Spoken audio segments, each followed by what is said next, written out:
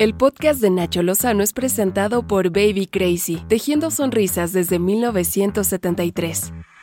Abrimos este podcast, pues sí, Gerardo Fernández Noroña, siendo Gerardo Fernández Noroña. El diputado agredió a una de sus compañeras en plena comparecencia. Este señor no aprende de respeto a las mujeres. Estaba ahí el secretario de Hacienda. Más adelante le voy a dar los detalles de esa escenita, la nueva escenita de Gerardo Fernández Noroña haciendo el noroñazo. Pero antes, en la máxima tribuna de la Organización de Naciones Unidas, el canciller mexicano Marcelo Ebrard pidió acabar con el embargo económico de Estados Unidos sobre Cuba. Ante la severa crisis económica y sanitaria a nivel global, resulta impostergable poner fin al bloqueo económico contra Cuba. En lugar de medidas unilaterales, debemos poner en marcha medidas de solidaridad y apoyo mutuo para impulsar el crecimiento económico y el desarrollo.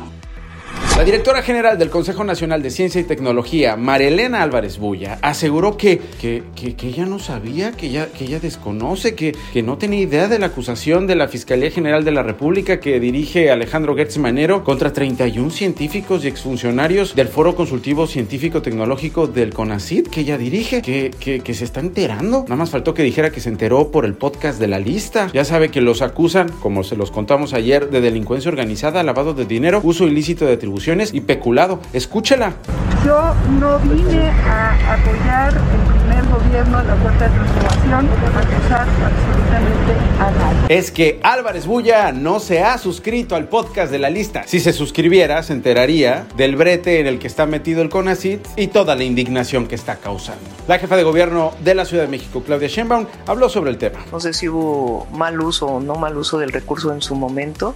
Y en todo caso pues tiene que realizarse una investigación. Lo que no creo que deba tratarse es como delincuencia organizada. ¿Y qué opina el presidente Andrés Manuel López Obrador? Y se les tenía que pagar del presupuesto hasta para sus lujos y se les tenían que entregar estos fondos. Y cuando ya desaparece eso, que ya no hay esas extravagancias, esos lujos, el derroche, pues entonces se inconforman, ¿no? Y se quejan de que no se invierte en la ciencia. El senador de Morena, Armando Guadiana, pidió a la Unidad de Inteligencia Financiera que investigue a la UNAM. Que se revise y se audite los fondos porque es para educación e investigación y desgraciadamente se despilfarra mucho dinero en turismo internacional científico. Mediante su cuenta de Twitter, el titular de la Unidad de Inteligencia Financiera, Santiago Nieto, respondió que la dependencia se creó para prevenir y combatir el lavado de dinero y los delitos relacionados, no para investigar instituciones académicas. ¡Pum! Tómala.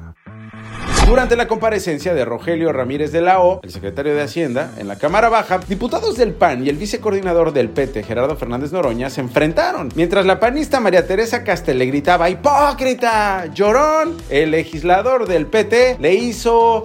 Híjole, ¿cómo describirlo en el podcast? Básicamente, la Britney señal. Me grita hipócrita alguien que me hacía así. En la legislatura pasada yo le decía, compañera, está usted mal de artritis, la voy a mandar al Seguro Social para que la atiendan. Esa es la hipocresía de Acción Nacional, esa es la doble moral y la majadería. Pero no le responda uno a una compañera porque entonces eres misógino. Somos pares, aguanten los argumentos. No entiende este señor, no entiende el noroñazo. Un juez de Quintana Roo ordenó a la Fiscalía General de la República cancelar la ficha roja de Interpol para la búsqueda internacional del empresario Kamel Nacif. A través de sus redes sociales, la periodista Lidia Cacho escribió: metimos un amparo contra la liberación de Kamel Nacif, el último y casi imposible recurso. Es una guerra contra la trata sexual de niñas y niños, contra la corrupción del Estado mexicano, del hombre que ordenó comprar una niña virgen de 13 años y que volverá a México. Yo en exilio por impunidad. El Congreso de Sonora aprobó una reforma al Código de Familia del Estado para reconocer el matrimonio igualitario en la entidad. Un poquito tarde, es 2021, pero más vale tarde que nunca. Un hombre y una mujer fueron detenidos como presuntos responsables de la explosión de la bomba que estalló en barra 1604 en Salamanca, Guanajuato. Se trata de Georgina N. y Eduardo N., quienes habrían cometido el ataque por un conflicto con el dueño del establecimiento. Georgina N. y Eduardo N. conocían a la víctima fallecida de nombre Mauricio y entre estos últimos habían realizado negociaciones comerciales que concluyeron en malos términos y que motivaron una discrepancia irreconciliable por un adeudo millonario.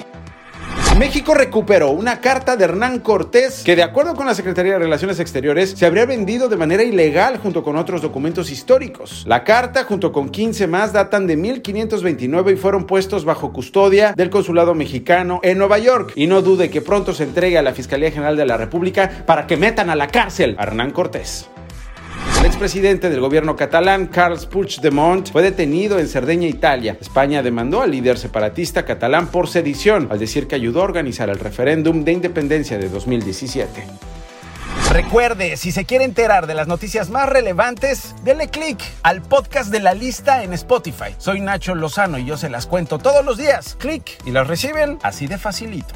Estas fueron las 5 notas más relevantes del día con Nacho Lozano, presentado por Baby Crazy, tejiendo sonrisas desde 1973.